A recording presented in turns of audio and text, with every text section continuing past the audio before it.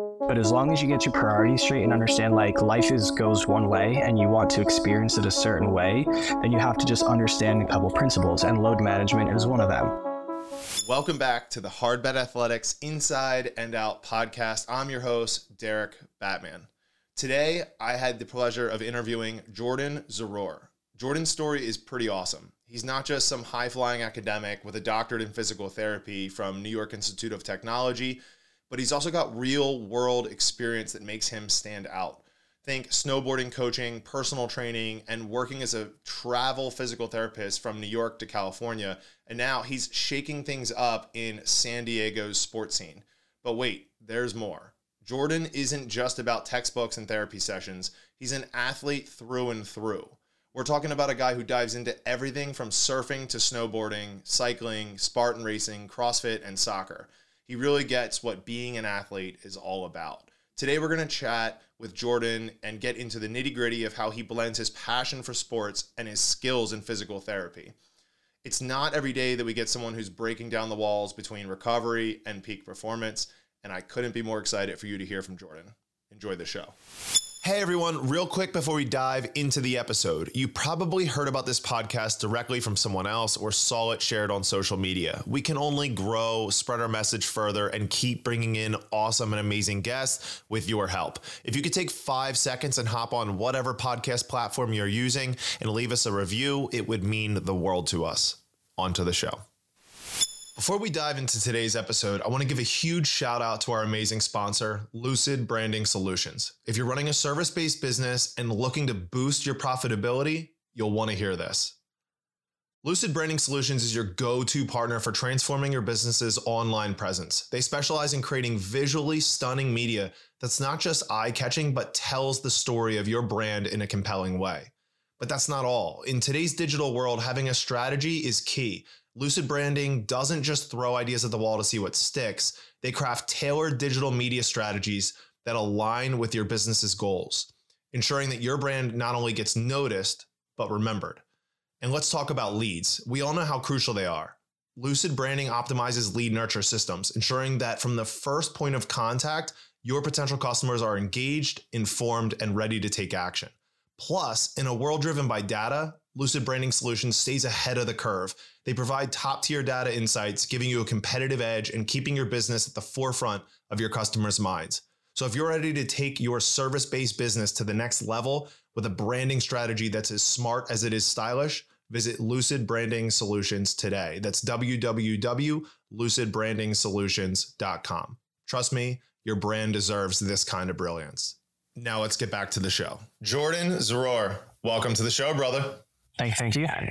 We've been planning this for quite some time now. I'm glad to finally be able to squeeze it in. This East Coast, West Coast thing really throws us off. Oh yeah. Timing's definitely difficult with change in that's what I'm looking for. My brain, after treating patients, just kind of goes away. Dude. Time zones. Thank you. Time zones. Changing time zones. I can relate heavily to that feeling. I remember when and I know you're in the thick of it now, but I remember when I would coach 6, 7, 8 hours in a row, and I would get done and I would go home to my girlfriend at the time. And I was like, I'm so sorry that I can't talk. Like my brain is mush.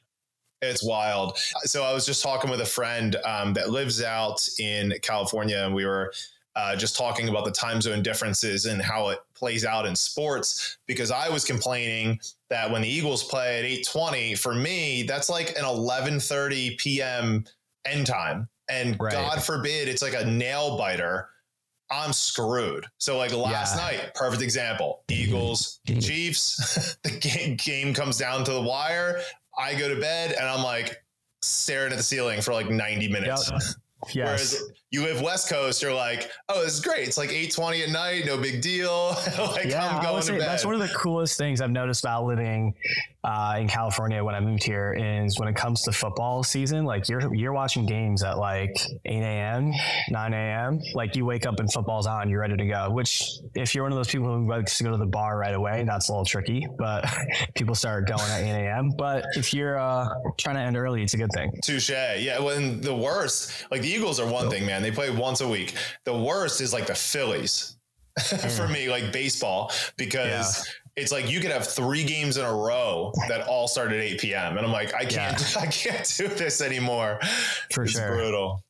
Well, so before you moved out to the West Coast, you were on the East Coast. And I know this because you spent time at University of Delaware, and then with that, some time at My Gym Hardbed Athletics when you were part of the CrossFit Club through Delaware. So my first question I want to kind of jam on you with is, as part of being in an exercise science program in a university and then getting exposure to CrossFit, what was that like, and how did it maybe shift or change your perception on fitness? It was cool. It's funny because at the time, CrossFit was still like on the up, and everyone was like jumping on the bandwagon. They're like, oh, you don't do CrossFit, you're not fit, you're not an athlete. If you want to get better at this, CrossFit's going to help you.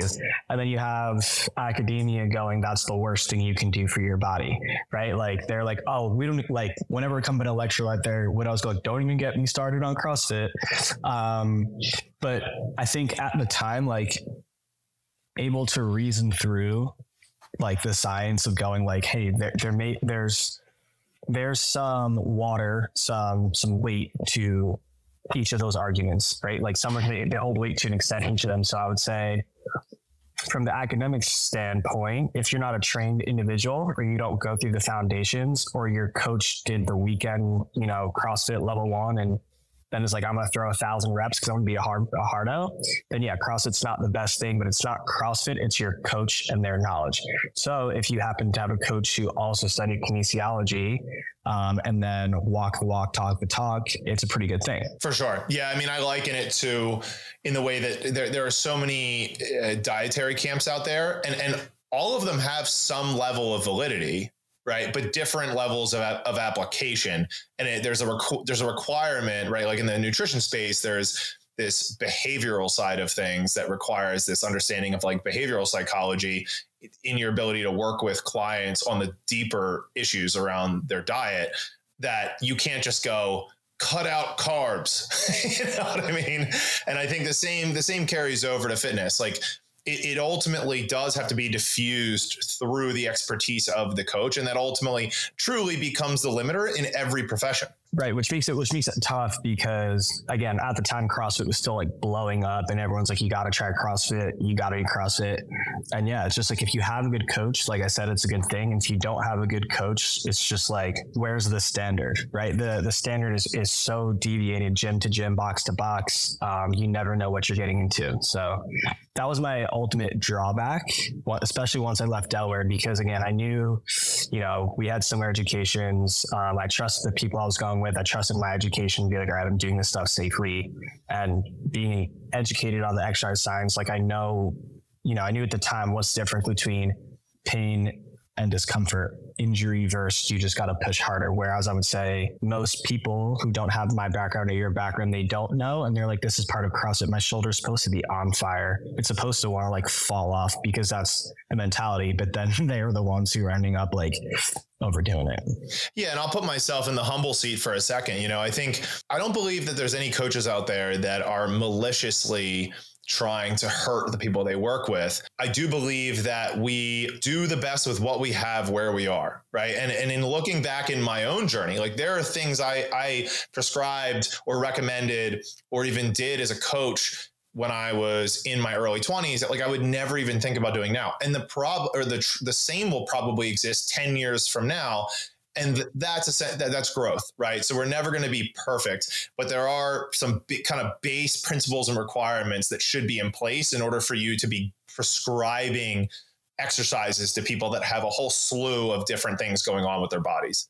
Yeah, agreed. And like couldn't agree more with that. I don't think anybody was doing anything wrong, or that there's anybody in the CrossFit community that's doing things wrong, because I think they'd be easily identified and someone would either pull them out or they get pulled out.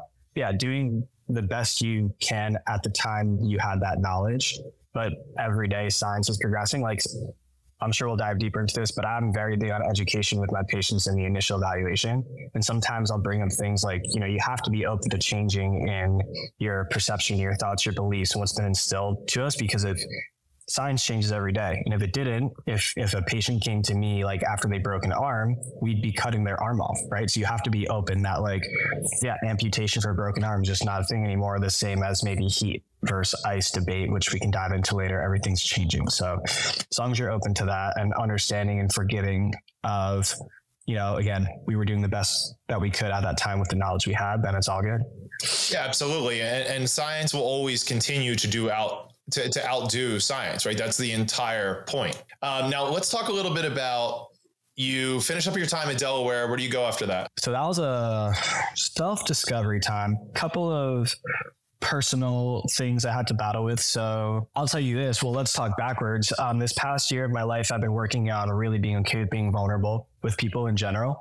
Thought I was doing a good job with that. Realized through therapy that I wasn't, and it was trickling into my life a lot. So I would say at the time, my parents split up when I was young, and I was my senior year of college, and after college, I was back and forth between where I was living when I would come home. And it was still, 20 years later after my parents' divorce, there were still issues of who's responsible. And, we don't have to dive into that. So my parents were moving to Colorado, my stepdad and my mom.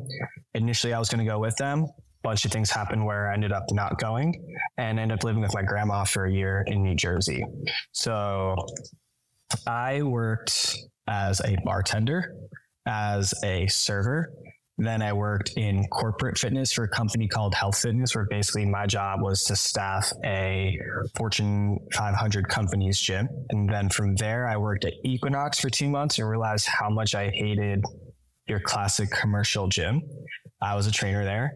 But that was a good catalyst for change for me, because I met a guy there who there was an office space in the Equinox, and it was a bougie Equinox. It was in Rockefeller Center in New York City on 50th and 5th. So like literally across the street from where they filmed the Today Show. I would see, a couple of those people who would like be on the news and reporting things. They would like come to the gym first, shower off, change, go across the street, go to work. It was pretty cool. I'm not too starstruck. Celebrities are not my thing, but I met a couple of higher up people. So it was just cool to see. But yeah, they pull you in, no offense to Equinox, but I think everybody should know the basic model is they promise you the world. They're like, come on, work with us. You're going to make close to 6 figures, and then you're going to make over 6 figures. And we want to congratulate you right away, because some people work their whole life and don't even make that. And you got the opportunity to make it right away. But what they don't tell you is, you still have to go find and pitch your own clients. And then the time that you're pitching those clients, you're going to make $9 an hour. Right. So very quickly was like, dude, this life is just so wrong. Like this whole fitness industry in that realm was so wrong.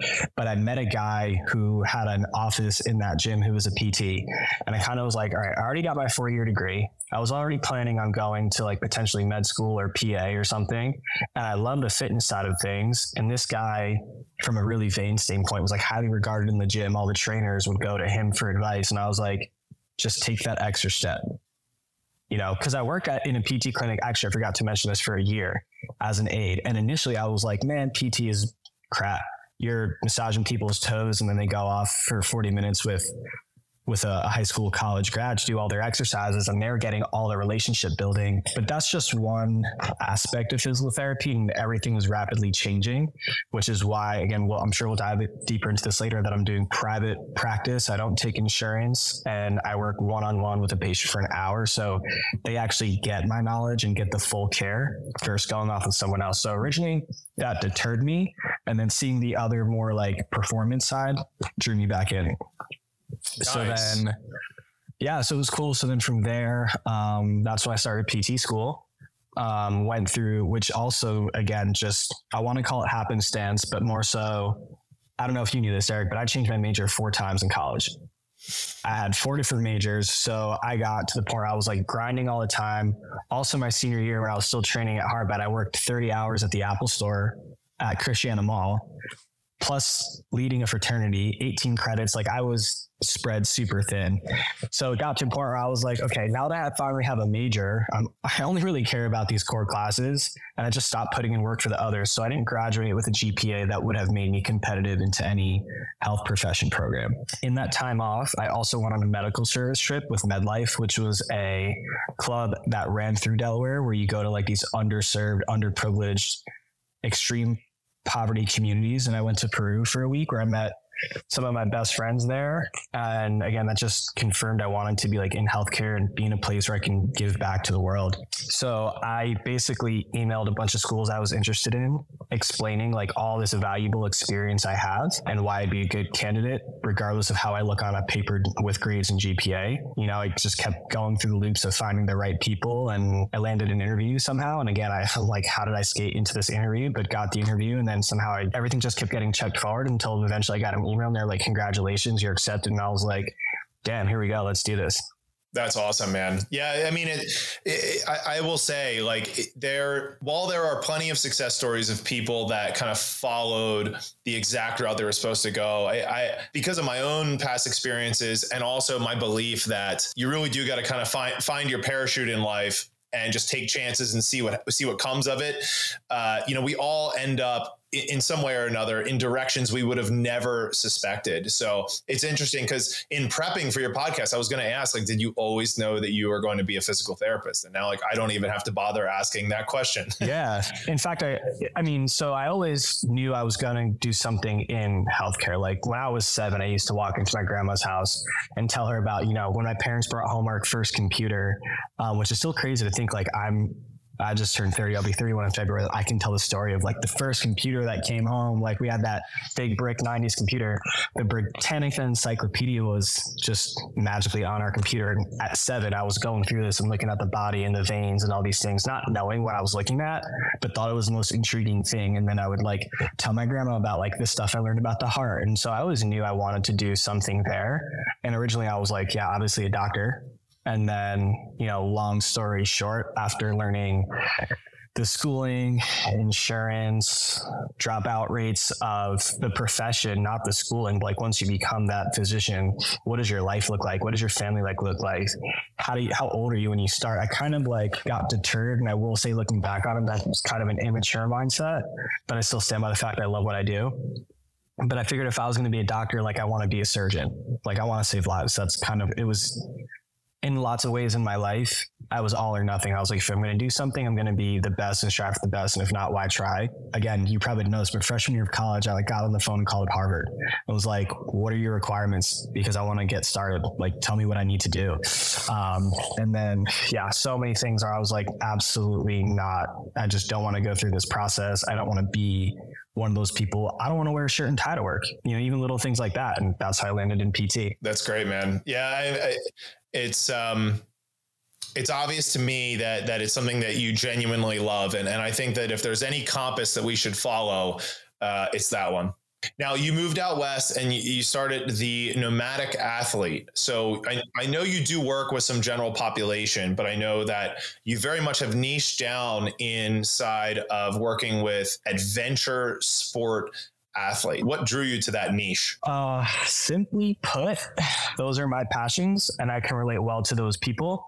And there's just a huge gap in like the knowledge and the training and then the actual practice of the sport. So, I mean, look at colleges, right? They're making a lot of money off like your basic field sports like soccer, basketball, football. So they can put all this money into research and strength conditioning coaches, and they're not also doing the best job, right? Like I'll still see a lot of those people that go like, I learned this certain intensity of training in college and they don't really care. They just want you on the field no matter what the stakes are. But there was none of that education for these adventure sport athletes. So, I mean, I grew up playing all the sports, loved them all, was competitive at a level to all of them. But then when I met you and started in CrossFit is after I came off doing like a 10-mile Spartan race. And I was like, this is so cool. Like I'm in nature, I'm gritty, I'm pushing myself to a new limit, and you get to interact with the world. So I was like, all right, if I identify as an athlete and other people identify as an athlete, but also in a way such that I can experience the world through my sport, like what a cool thing, right? Like I get to like experience nature, and it forces me across the globe if possible, right? Like you don't necessarily need to travel to like Indonesia to find a soccer field, but you're not going to find that specific surf wave there, or like Japan has a specific snow, right? So you get to like dive into these cultures and really experience the world. So I was like, those are the people I want to connect with, because my end goal with what I'm doing is to be a guy that I do the whole thing, right? You come in, we either do your prehab, your sport performance training, or your rehab, but like dude, no way am I just going to watch you train. Like, I got you to this point, bring me with you. Like, I want to see you perform in your natural environment, and I want to do the things too. So that's kind of what led me there. So one of the things I've always found very interesting is that inside of the gym, as coaches, we are taught to prioritize and facilitate very specific positions, right? Positions as it relates to the knees and hips when you squat, positions as it relates to like maintaining a neutral spine when you're doing some sort of like pulling exercise or hinging at the hip. When you look at sport and you were to have a photographer take pictures, right, candidly throughout the activity that someone partakes as part of any given sport, we find that so often they have to contort, or they're required to contort their bodies into positions that would be not only unnatural in the gym, but would be frowned upon, right? Mm-hmm. How do we best prepare athletes inside of the gym for the real life positions that and demands they're going to be given and put under inside of their sports? And how does that relate to some of the ways that people have to be prepared for adventure-based sports like surfing or snowboarding? Yeah, so I think it's the biggest thing, and I'll probably say this a lot throughout this conversation, is education. Again, you have to educate your clients if you're a trainer, your patients if you're a clinician, as much as you can. Like, my goal, and I tell this to people in the evaluation, is like, how much of my, like, I want to offload as much as my brain, of my PT brain and knowledge to you as possible without you having to go through school. Because in the training world and in the healthcare world, like, if we had our clients forever, that's amazing. You build relationships with them. You love to hang with them. Like, they become almost like paid friends in a sense, but you know it's not feasible, right? And you also hope to make them independent. So my goal for every single one of them when they're done is that they get back on this table or in this room or in this gym with me out of a want, not a need, and that they're able to say, like, I learned so much that I'm so thankful that I had this experience with Jordan, because now I can go to Planet Fitness, I can go to Equinox, I can go to, Derek's gym or Hardback CrossFit, and I can recreate these things without fear. Because I think most of what we're taught is fear-based. Like, absolutely no way can you have a non-neutral spine with a deadlift or a squat, or you're going to die. Like, that's kind of like what you're taught, right? And it's not always true. So I would say the main thing, and this is something I think you preached to us, is in the way you said it, was like, training strength is never a weakness. So the main thing is education and understanding that you are going to move into movements that we can't necessarily recreate exactly in the gym. When it comes to training athletes, what I'll tell any trainer or clinician who's asked me, like, what is the main difference, is you have to train in all the planes. Like, we don't just move front to back in sport. We move side to side. We cross all the directions of planes. So you should train them that way. And also train them through the ranges of motion that they're going to go to. So something I learned from another mentor to me, who was a really good athletic trainer that I sought out mentorship from, is the idea of, and we learned this in school when we talk about amputations, but to bring these together with sport is crazy to me, is the fact that just because you have a brain and a body part does not mean that they know how to communicate innately. And a great way to think about that for anybody listening is, like, look down at your big toe and try and pick up just your left big toe without moving anything else. Super hard. If you don't train your feet or anything, right, you're not doing well with that. Or if I was assessing their back and I was going to do like a cat cow or cat camel, and I said, isolate your lumbar spine, just flex and extend from there. Most people are going to be like, look like the people dancing from Bob's Burgers, like awkwardly trying to twerk. Like, it's just not working because you don't have that communication.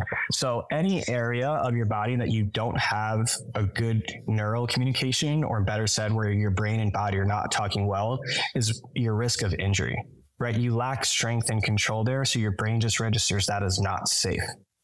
So to train in those areas is kind of where you want to go. And then also come back to your fundamentals. There's nothing wrong ever with those. And to explain to people, we're training patterns. We're training patterns that we use. We're going to get as close as we can. If you're hiking and you slip on a rock, you're going to slip on that rock. We've prepared your body as much as we can, but understand the risks of your sport. If you case a jump snowboarding, like, you hit what's called the knuckle, you don't clear the whole jump, and you just end up taking all that force to your knee or back, and you end up on your back. Like, we can't prepare you for that scenario per se, but we can put as much loading on your spine and impact training and strength through the muscles in your back and hips to absorb that force to make you less injury prone. Yeah. And while we can both agree that there are vulnerable positions, we can still train the tissues to tolerate load progressively over time. So this is why you can see people that deadlift 800 pounds or more with a rounded back. And it's because they have trained those positions and the tissue to be able to facilitate those mechanics over an extended period of time. It does not mean that if Beth signs up at my gym, who's 50 years old, we're going to just be like, well, it doesn't matter, just round. Yeah.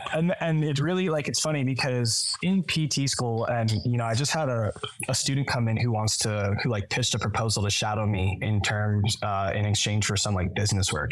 When you're in school, man, and you're like, oh, I've got this, like, I'm about to have this doctorate label behind me. Like, you just want to talk in the most technical terms ever. Like, you're so stoked to like preach your science, right?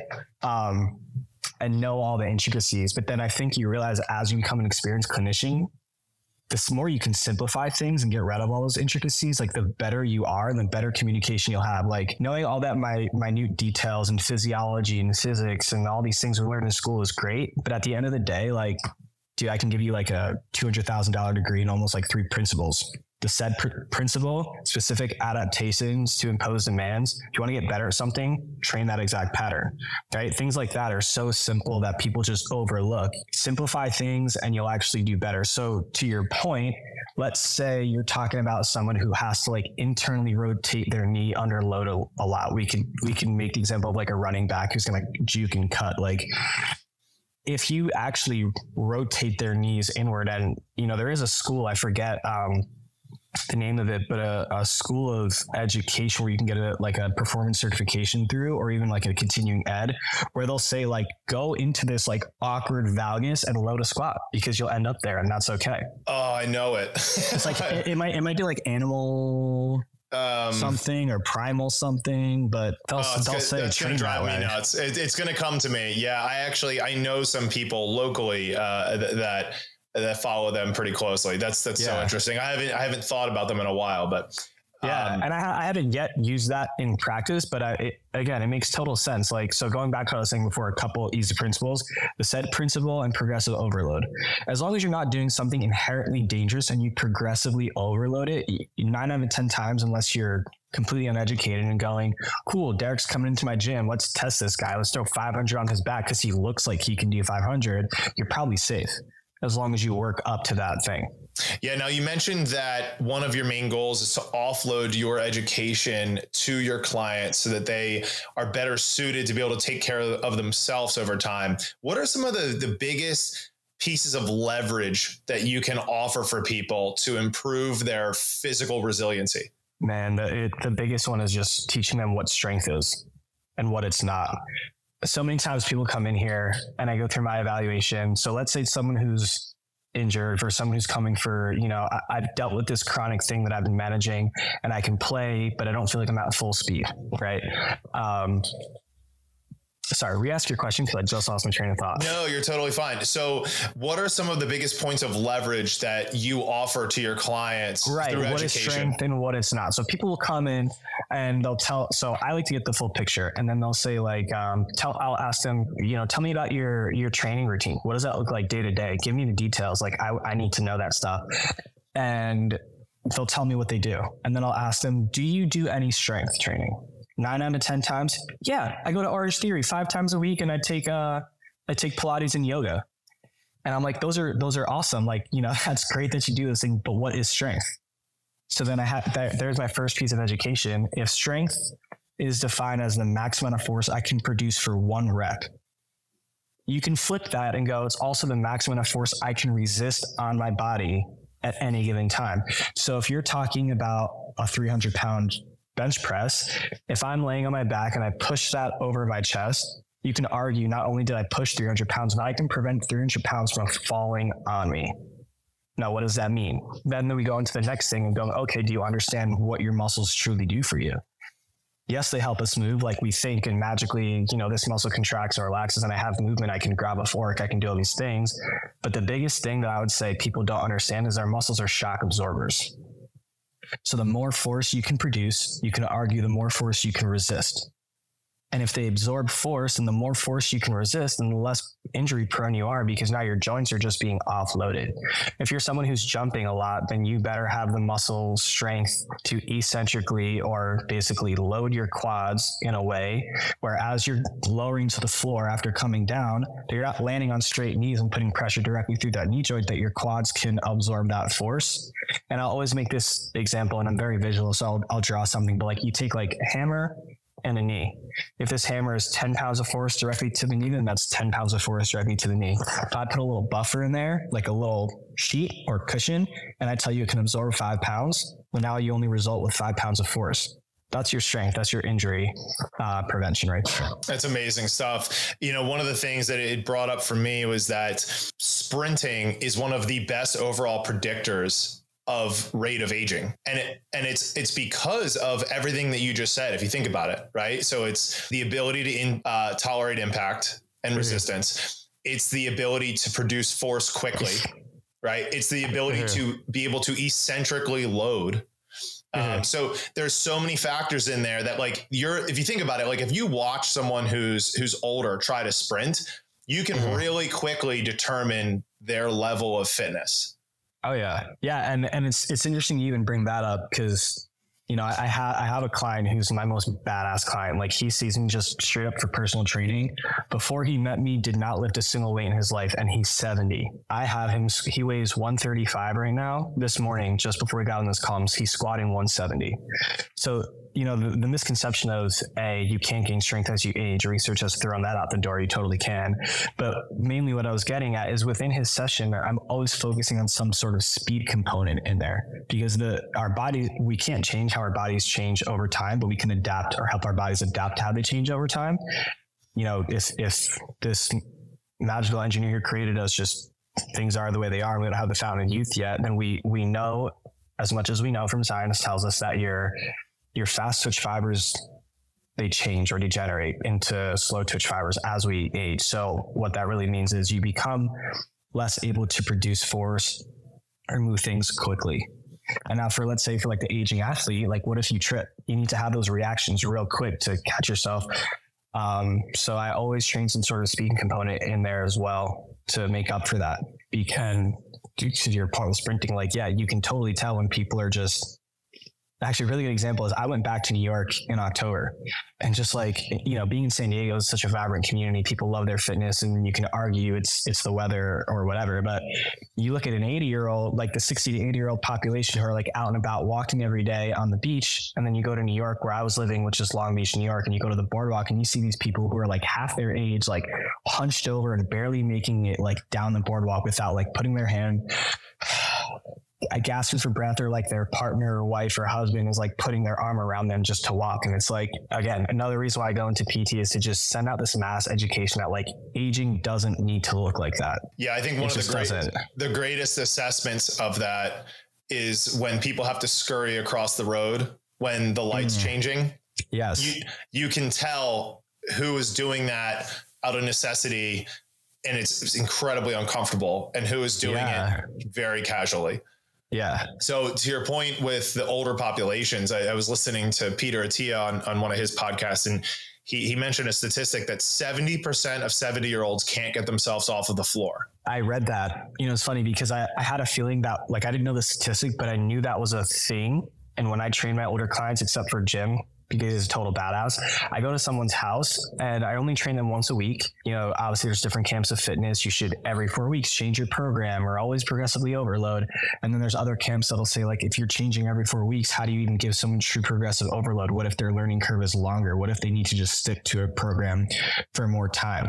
So instead of getting super fancy, and again, this comes back to what we first said, like training strength is never a weakness. Always go back to your basics and foundations. I make their program based off of what type of exercises are they going to have to do if they had to get off the floor.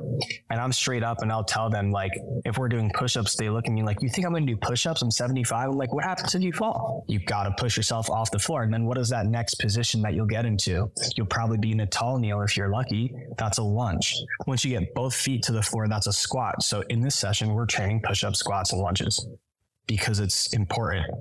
This is why it always equally cracked me up and frustrated me when doctors would tell people that they were no longer allowed to squat. My immediate, in fact, like when I first started posting to my Instagram, I made this funny ballsy post at the time, so I was still a student. But whenever I hear that, I tell people to go right back to their doctor in their face and go, if you don't want me to squat, how do you expect me to take a shit? Because how do you get to the toilet and how do you get off the toilet? That's a squat. So instead of all this fear mongering, and again, what we said earlier, it's not to their malicious intent. It's every clinician, physician, trainer, athletic trainer. You're trained in a certain school, so you're working with your tools. So something that you look at in med school is like at the end of the day, cause no harm. That's like a mantra, right? Like whatever you do, just create no harm. So if an undereducated or less experienced, and I mean experienced in athletics or training physician says, don't squat, they're either being ignorant or they just don't know because they were told keep them as safe as possible. So if I came into your office and I don't train, I don't know that progressive overload is a thing, and you're the physician and I said, Derek, I hurt my back squatting, the safest thing he can say to you is don't squat. But now you're again doing a disservice, and which is why it's important that we continue to educate ourselves. Well, and what I've experienced myself and anecdotally have heard from a lot of others, and while I can't substantiate this on the macro, it seems as though the population of the United States as it's represented by the general public exists in the doctor's office. And what I mean is many of them are overweight. Many of them are out of shape, right? Many of them don't actually practice what they preach. And this has been a point of frustration for me is like, I feel as though if you are a medical professional, you have a duty to uphold a standard of your own health and fitness. How much of a role do you believe that plays in your ability to treat your patients? 100%. And I had a roommate in PT school who, to that point, and I won't mention names, we had certain professors teaching certain things that you're like, you teach that, but you present in this physical way. And it's like, they don't add up. I had a strength and conditioning professor at one point who, would preach to us like, I can get any football player to add 10 pounds and shave a second off their 40 and all these things. But he's struggling to open a door just to walk in class. And it's like, why are you not doing that for yourself? And what does that say about, like practice what you preach, or just like live the life you're trying to teach versus like, I'm super smart in textbook. That's great. I met thousands of people who are smart in textbooks, especially like people in my class that I wouldn't trust them maybe with my kids as clinicians, because you can read something and figure it out doesn't mean you have practical experience. But going back to that saying is my roommate always used to say, I'll never trust a skinny baker. If you're that good, eat your stuff, man. Like it's the same thing, like talk the talk and do what you're preaching. Absolutely. I want to zoom out for a second because you and I, collectively in our own regard have worked with a lot of different athletes at varying levels. And one trend that has come true for me, and I'm sure you'll agree with this, is that ultimately when you zoom out is about the athlete that stays healthiest the longest. Yeah. And the reason for this being right on the macro is that they're able to continually get better, even if it's only incrementally over such long time horizons. Whereas the person that sprints and stumbles is constantly battling back from injury and having to start from a lower place than they originally started from. Right. How do you go about educating athletes who are hungry to get better on the need for incremental improvements rather than trying to make big leaps? More of the same, of keeping it super simple. So my thoughts are coming like full circle now, where I said there were like certain principles. If I gave you 3 of them, minus knowing like people's diagnoses and what would be dangerous or not, you could be a great physical therapist. And that is load management, which is what we're going to talk about right now, progressive overload, and the SAID principle. Anything they want to do, train that specifically. That's your SAID principle. If you're telling me like, people are like, oh, but I do lat pull downs. How come I'm not better at pull-ups?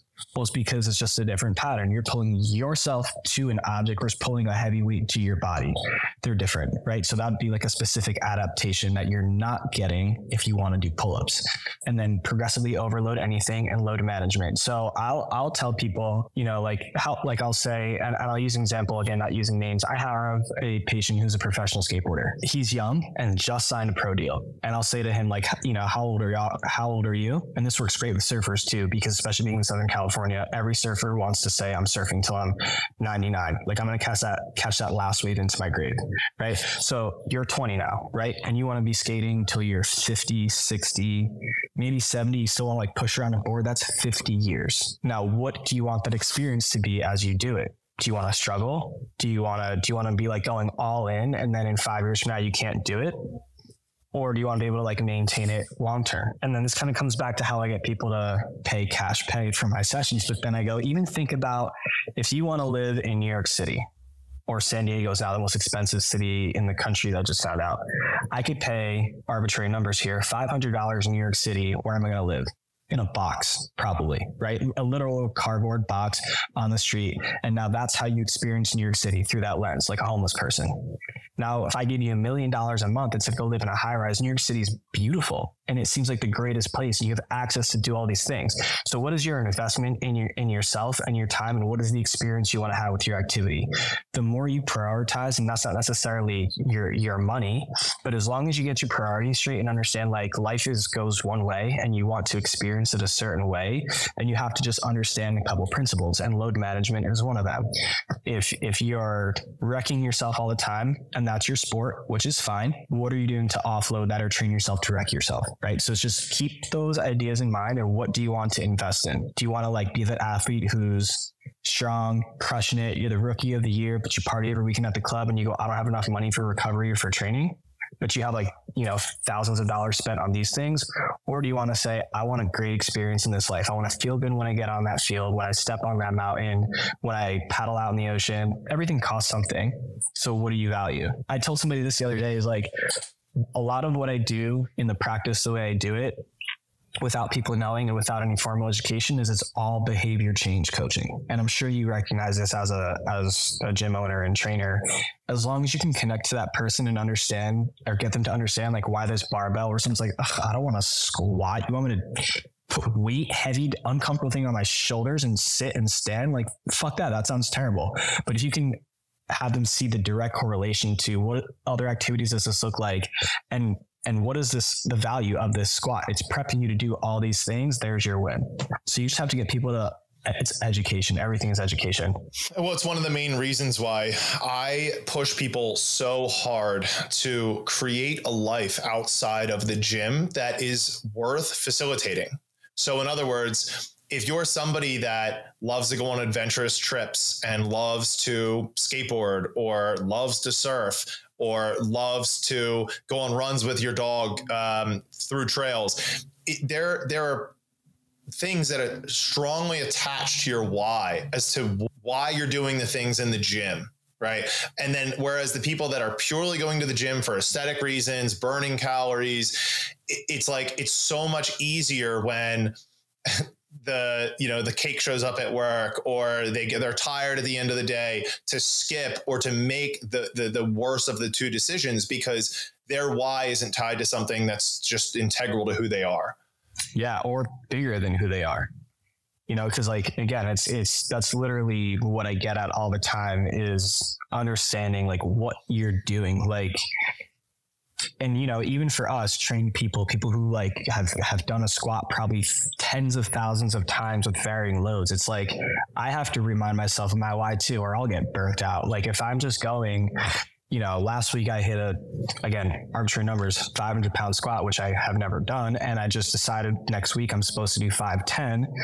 It's like that, my goal is just to add 10 pounds for what? Who cares? But what is that? But then if I go, dude, well, you're going to, I don't know, go climb Everest, and that requires a certain amount of strength. Do you want to be stuck up there? Lift this fucking weight. Like your why is just that much more important. And there's this really cool, I don't remember if it's on YouTube or I found it on Instagram, but it's like a really like tear jerking video of this older gentleman who is, he's like picking up this weight or heavy box. I don't know if you've seen this, and he picks it up and he like drops it, and then he picks it up and he drops it again. And then he picks up a little further and he practices the same pattern of like picking it off the floor and just sliding it to his right. And then it shows at the end, he's like carrying like a grandson or his wife who can't move well. I'm butchering the video, but this whole time, like, what is this guy doing? Like, he looks crazy, because they don't show the outside, but then it brings it back to he was training to just have this one experience, this one event where he had to do this one thing, but that meant everything for him and that other person. So that's what you're training for. You got to remember those things. Absolutely. Yeah, I have seen that. It's been a minute. Now, you're one of the things that differentiates you and I is that as a physical therapist, you also are involved in performing different manual therapies with your clients. How do you balance prescribing strength and exercises in comparison to getting your hands on your clients for different reasons? Once you know all the things, it becomes a very simple decision. Are you working super hard and are you not prioritizing recovery, load management, or are you just not doing enough? So if you work in a general population clinic, you'll get a lot of people who are coming because their doctor said they need to be in physical therapy. Like they have a true injury, they tweak their knee because they garden a lot, right? And their knee is always like rotated on the ground and they do the same thing over and over. And they're like, well, I can still do it, but it just hurts. My doctor said to come. I don't want to be here. My daughter makes me come here, right? And then so they're not doing enough. Like they'll spend hours on the couch and eating and reading and watching things. And, maybe they'll walk their dog for 10 minutes, but they're not doing anything to facilitate their activities like we spoke about. Then you have people, like I have a guy who's training to be competitive in marathons and wants to qualify for the Olympics in 2028, who thinks he's never ran enough. And once he's done his miles, he hasn't done enough recovery. Like it's just a different mindset. So you have to understand that person. So to draw this all in, I mainly treat overuse injuries simply because my population goes balls to the wall with everything. They want to surf 8 out of 7 days a week. They want to ski 25 out of 24 hours a day, right? That's how they interact with their life. So those people, it's education going, okay, like you are exercising a lot. Let's throw this up on a board though and talk about load management. Let's talk about what stress means to the brain, whether it's mental or physical, and how the brain doesn't know the difference. Those people, you want to prioritize manual skills without ever letting them get dependent on it. That's the biggest thing, because I don't believe manual therapy is a be all end all. I think it's a short-term thing to facilitate emotion. Once you've gotten that person to do the required activity, get your hands off them and get them moving, because we're not massage therapists. We're not chiropractors who just adjust you every week and say, hey doc, like how come you keep adjusting this rotation? How do I fix it? And they go, well, you come back for adjustments. But also that's phasing out too. Like, and this is not to like crap on the chiropractic world. There's lots of really, really awesome chiropractors who, even if you look into this guy, Aaron Kubal, he doesn't even adjust people anymore because the research just isn't there. Or if you adjust someone, you go, cool, but now here's what you need to do next, not just hop back on the table. So it's really just and an example is, let's say I have somebody who's a pitcher and they need to bring their arm a certain degree back into rotation or generate enough force to throw it forward. If they had an injury or they're just, they took the off season to bench 30 times a day and now they're like all internally rotated and can't crank their arm back. As soon as I've got them to the point where they can consistently rotate their arm backwards without facilitation, you better strengthen the hell out of that and then get off the manual so they can recreate this for themselves. And that's really what it comes down to. Like, where is this person at in their either event prep, season, or recovery process? And knowing those demands and knowing what you need to prioritize. Yeah, no, that's a very good way of putting it, because I do feel that, especially in the general population, it has people have gotten too accustomed to, I have this injury, I need to go to see a chiropractor or even a physical therapist. And they rely very heavily on like, hey, I need you to dig in here. Like, I think I've got a knot, you hear the typical things like, I really need a massage, or better yet, like I get people all the time. How do I stretch this? I'm like, that's your hip flexor, and I do not want you to stretch it. You know what I mean? And yeah, again, that all depends, right? But that comes back to education. What is tightness and what is weakness, and are they the same or are they different? So this is where I would say like having that like extra degree of doctor knowledge where you can give that education. And again, education is everything's going. If a person comes in and says, I feel like my hips are really tight. Well, are they tight or are they weak? And coming back to everything is your brain is controlling and deciding everything that your body's outputting. So, for example, if you've ever tweaked your shoulder or had a rotator cuff strain from any sort of thing, the first thing you'll notice is you're like, maybe you get a little weakness, but also your neck and shoulder area is super tight. But why? The why is important because your brain's trying to protect you. So the first thing it does is it provides you with something called protective tension, which your brain thinks is really great. Hey, if Derek can move his arm in all this motion, but that's how he got us hurt, I'm going to tighten everything up around it so he can't move it. I just protected him. Cool, I'm safe. Hey, if Derek is super strong and can lift this, barbell overhead, but that's what injured him, I'm going to smudge that connection from his brain to his shoulder muscles so he physically cannot do it. Now your brain thinks you're safe, but this safety mechanism outlives the acute event that caused it in the first place. So where the manual therapy comes into is to say, let's provide a safe stimulus. And I always go back to breath work too. What is your breath saying when you're stressed and when you're calm? And what does that tell the brain? So whenever I do manual therapy in someone, I make them have the intention of this is a safe space. This is safe touch. My hands may feel a little uncomfortable in certain areas, but understand they're not injuring you. Take these diaphragmatic breaths through it to send safety chemicals versus danger chemicals. So going back to your question, if you're saying we can argue with the hip flexors, maybe some people are tight if they're heavy sprinters or cyclists, but maybe sometimes they're not tight. They work desk jobs. And again, this is a general thing. I'm not saying everybody works a desk job, but just to bring patterns into play here, that maybe you're just not using your hip flexors enough. So your body doesn't trust your hip flexors to be used actively. So it says, I'm going to make this neurological tightness because they're just not strong enough to support the activities you want to do. But yeah, I think trust is a great word to use there. And one of the ways I think about this is that there is this continuum of trust that is taking place in communication between your brain and your musculature. Everything. So when you feel that things are tight, or as you mentioned, that there has been tension created, there is a distrust. You've moved closer on the continuum towards distrust. And to earn trust takes time, especially in people who have been experiencing pain or discomfort for years before actually doing something about it. Right. And that going back to the manual therapy stuff, I'll get people in here all the time. So building trust, right? Building trust with your body is huge. And then building trust as a trainer or a clinician, building trust with that patient client is also huge. You can be like the world's greatest technical trainer or clinician as a physical therapist, but if you're just a straight up jerk or you come off creepy or you don't allow someone to build trust with you, they're not going to get good results.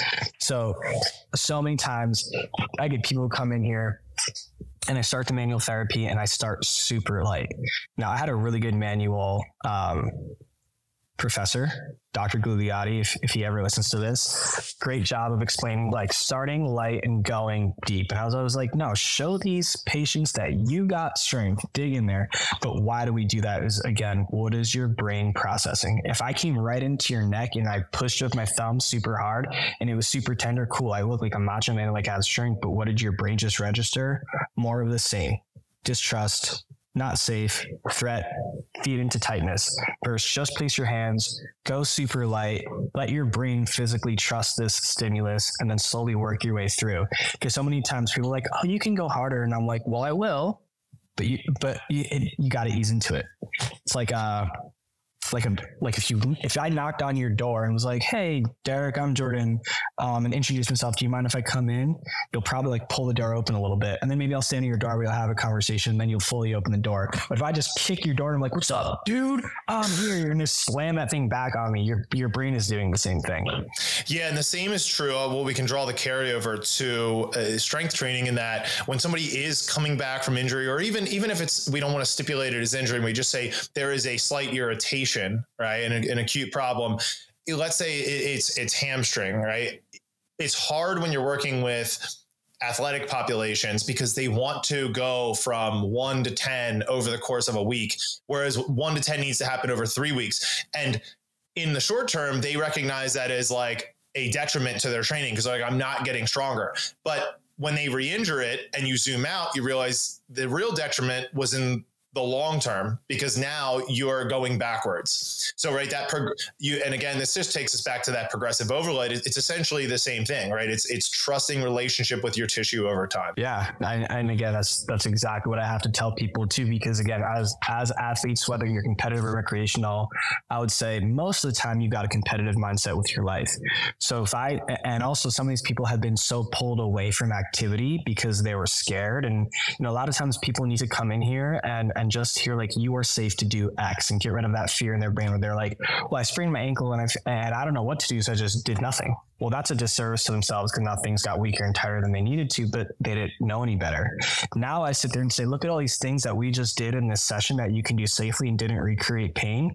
Here's your exercise program over the week. They're going to be like, holy shit, I can work out. I know he said 10, but 10 felt easy and good. I'm doing 3 sets of 100.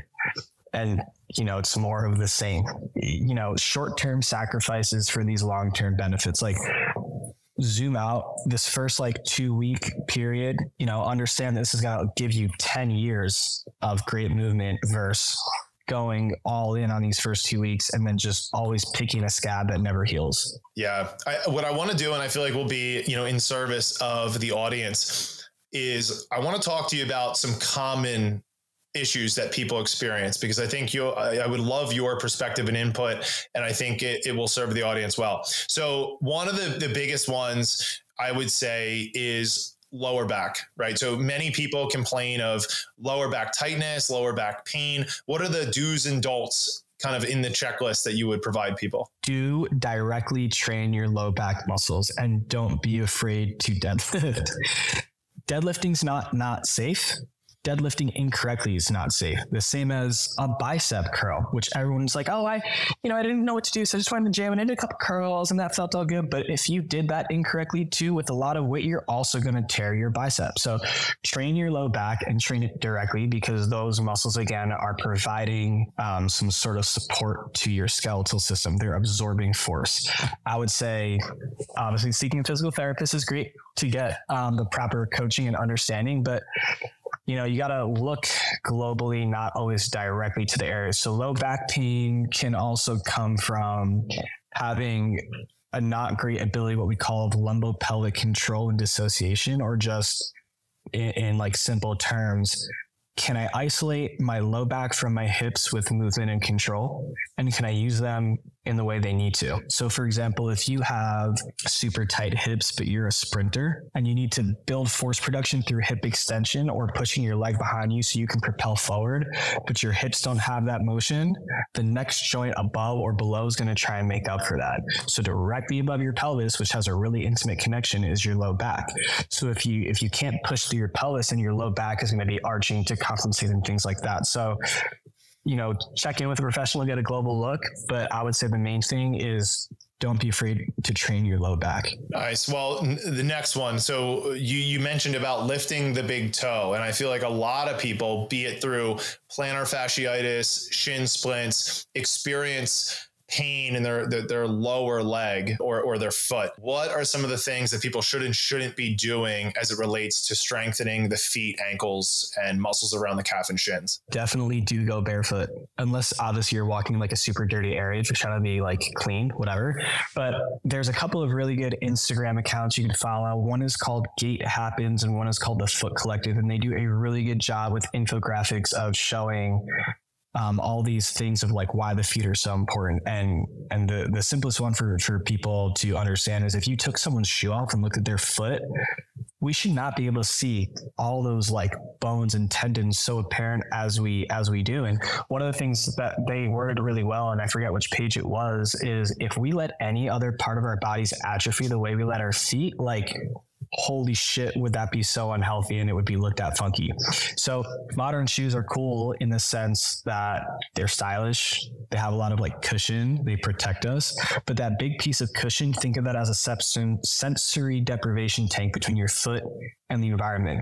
So if you're not barefoot, you're never really allowing the muscles of your feet to interact with the floor to give them a stimulus to say, hey, we need to get strong, because the shoe is holding it up for you. The same way as, if you bruise your ankle and, your dad's like, throw a brace on it, right? You're doing a disservice because you're over protecting these things. Now, that being said, what does it don't? If you're not someone who's used to walking barefoot or in minimal shoes, which I don't even necessarily wear minimal shoes, but I wear shoes that have like toe boxes so my feet can move naturally. You don't go from 0 to 100 back to the basics, progressive overload. If you're listening to this and you go, oh, cool, be more barefoot, now I should do barefoot running. I'm also not saying that either. And if you do barefoot run, don't say I can run 10 miles in shoes. I should run 10 miles in barefoot. You're going to end up with garbage feet. They're going to hurt. So progressive overload with everything, but yeah, don't neglect your feet. This might be a bit of a tangent, but I think it's also very important because I get this so often, is ankle stability in people who sprain their ankles. Sure, your feet muscles are important because they're going to be your first contact with the floor and they're already unloading some of that force as it travels up the chain. But back to training specificity, if you're someone who has, or in the client or patient's term, weak ankles, what they're usually saying is I don't feel stable. And so you have to train your ankles for stability, because a stable ankle, I may get a little sciencey here, but a stable ankle, when it strikes the floor, now can absorb force and shoot it up the chain well. Whereas an unstable ankle, where if it's not contacting the ground with stability, then you're just losing force production everywhere and you're falling to poor mechanics up the chain. So let's finish it up by zooming out a little bit and putting a lid on the mindset piece. So, we didn't bring it up during this podcast, but I've talked about it at length in others with coaches and physical therapists, which is that biopsychosocial model. The psychological piece as it relates to exercise and physical health, and potentially, even injury. We've talked about that rabbit hole quite a bit. What is that mindset piece, and how do you see, your responsibility or kind of like what position do you take in the way that you try to get people to think deeper about the role that physical fitness plays in their life? I'll always go back to that paying rent example, right? What is the experience you want with this world? For example, where I live is stupidly expensive. If I had like $12,000 in rent to pay a month, and I had that income, my experience in these surrounding communities is going to be awesome. If I'm trying to move into a community where the rent is $12,000, but I only have $1,000 and I'm sleeping on the sidewalk, La Jolla could be rated the number one city in the world, but I'm not ever going to experience that. So what is the experience you want? And then as our role as clinicians and trainers is you have to educate and decrease the barrier to success so that everything you do is in a positive mindset, unless you think they're truly doing something dangerous, but you have to just let them know that everything they're doing is building them up for safety and trust. It's that simple because, I've been surfing for about 1.5 years very consistently. And before that, I had jumped on a board a few times, right? But I can tell you when I first landed in San Diego, the idea of surfing a 5-foot wave is like a holy shit moment. But, if I surf a 1-foot wave for a while and then a 2-foot wave and then a 3-foot wave, now that 5 feet doesn't seem unsafe because I've practiced all the skills I needed to do with variable environmental factors getting more difficult. And then it's just minimizing that anxious mindset. Yeah. So it sounds like you put intentionality as kind of the center of the bullseye for people. You have to. Yeah, you have to, because it comes back to the basics of what is their why? What do you want them to do? What do they want to do? What does your brain have to tell your body? And what do you have to tell your brain? I love it. Well, Jordan, tell everyone where they can learn more about you, more about your business and everything that you do. Yeah. So you can find me on Instagram at the Nomadic Athlete. It's spelled nomadic with a D, all one word. I also have a website, thenomadicathlete.com. And if you're local to San Diego, you can come on by. My office is newly located in Del Mar inside of a really awesome fitness facility called Self-Made Training Facility. I love it. Well, I know that the audience is going to take so much out of this, and dude, it was a blast catching up with you and talking shop. Hell yeah, man. Thank you. Absolutely. Thanks for coming on. If you feel like the gym is one big confusing and intimidating playground, a personalized coach from Hardbat Athletics can work with you remotely to help match your goals to an actionable plan. You'll get workout videos and descriptions and have access to coaching calls to make adjustments when you need them. Let us take the guesswork out of your fitness and nutrition. Visit www.hardbatathletics.com to chat with a coach today.